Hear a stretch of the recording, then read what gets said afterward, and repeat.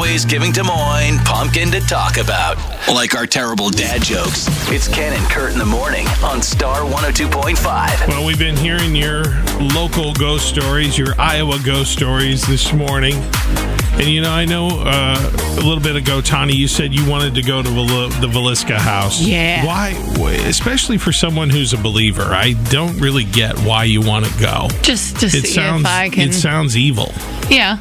But I've always been kind of mesmerized by that, I guess. Mm-hmm. The evil of the psychology of that. But this is like ultimate evil. Yeah. It killed kids, right? Right. So, I don't know. It's like a whole family, correct? Yes. I don't think anybody survived. So if you're sensitive to that, it seem like you'd want to be away from the evil spirit. Like, I know a little bit of the story, but like I've never really delved into it because I want to go and I'd like to learn it all there. Wow. But when the girl was talking about it, I almost wonder, like, did the guy hide out in the attic?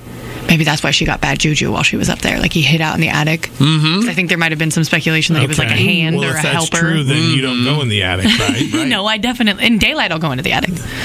Not at night. Okay. Oh, but I'm a wuss for watching scary movies in the daylight. Yes. I got it. Absolutely. Okay. They're different things. Apples and oranges, Kurt. All right. Well, I'm not going to argue with that.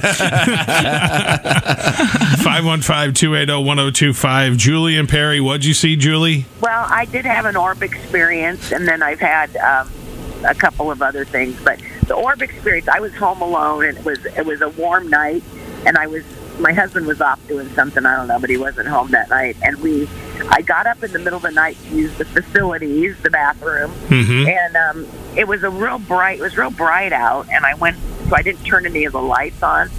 And you know how it is when your electricity goes off and it's just really quiet.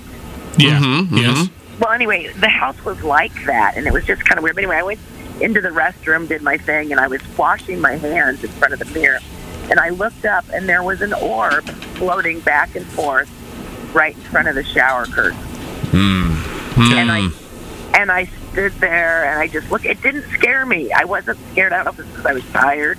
But I just kind of looked at it and go, oh, that's an orb in my head, And I finished up, and then it went away. Okay, Julie, I have a couple questions. And in comes First Kurt. of all, orb experience. Orb experience. I don't know. And how big was this orb? Like, if you had sneezed, would the orb have blown away? No. Could you accidentally inhale the orb? No. What do you think? It was probably the size. It was smaller than a baseball. Okay. But not. I mean, it was much bigger than a dust boat. Believe me. Okay. Well, and I feel like seeing a floating ball of light is much different than like an orb in a photograph. Yeah, I've read about the orbs in the photographs, and I think a lot of it is reflection off dust. Mm-hmm. I gotta tell you what, though, Julie. Yesterday, my cat saw an orb and kept jumping at it against the wall. Turns out it was sunlight reflecting off my Fitbit onto the other wall. This was nighttime, for starters.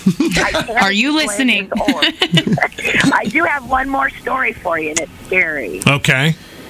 My husband and I were asleep. It was a dark. We weren't asleep. We were just kind of dozing off, And we always left the door open because one of our sons worked at a grocery store, and he got home late at night, and we just leave it unlocked. Mm-hmm.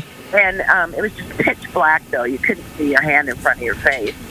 And all of a sudden, we heard the door open and shut. We just assumed it was our son, Tommy. We heard footsteps come across the floor to the end of our bed. He always came and said, hey, I'm home. Mm-hmm. And he walked to the end of it. We heard footsteps come to the end of the bed. And then what we heard was like somebody couldn't get their breath. Oh, no. Yeah. And we just froze. I mean, it's like we were so scared. Finally, I sat up and grabbed the light string and turned it on, and it just stopped. And so 15, 20 minutes later, our son comes home. And I kind of accused him of, trying to scare us. He goes, no, Mom, I just got off work. See, I was expecting the story to end with, and our son had been dead for 48 years. No, it wasn't that. It was scary enough that my husband went and got a shotgun. Okay. You can't shoot a ghost. You can if you have rock salt. Favorite segments from Ken and Kurt on demand at star1025.com.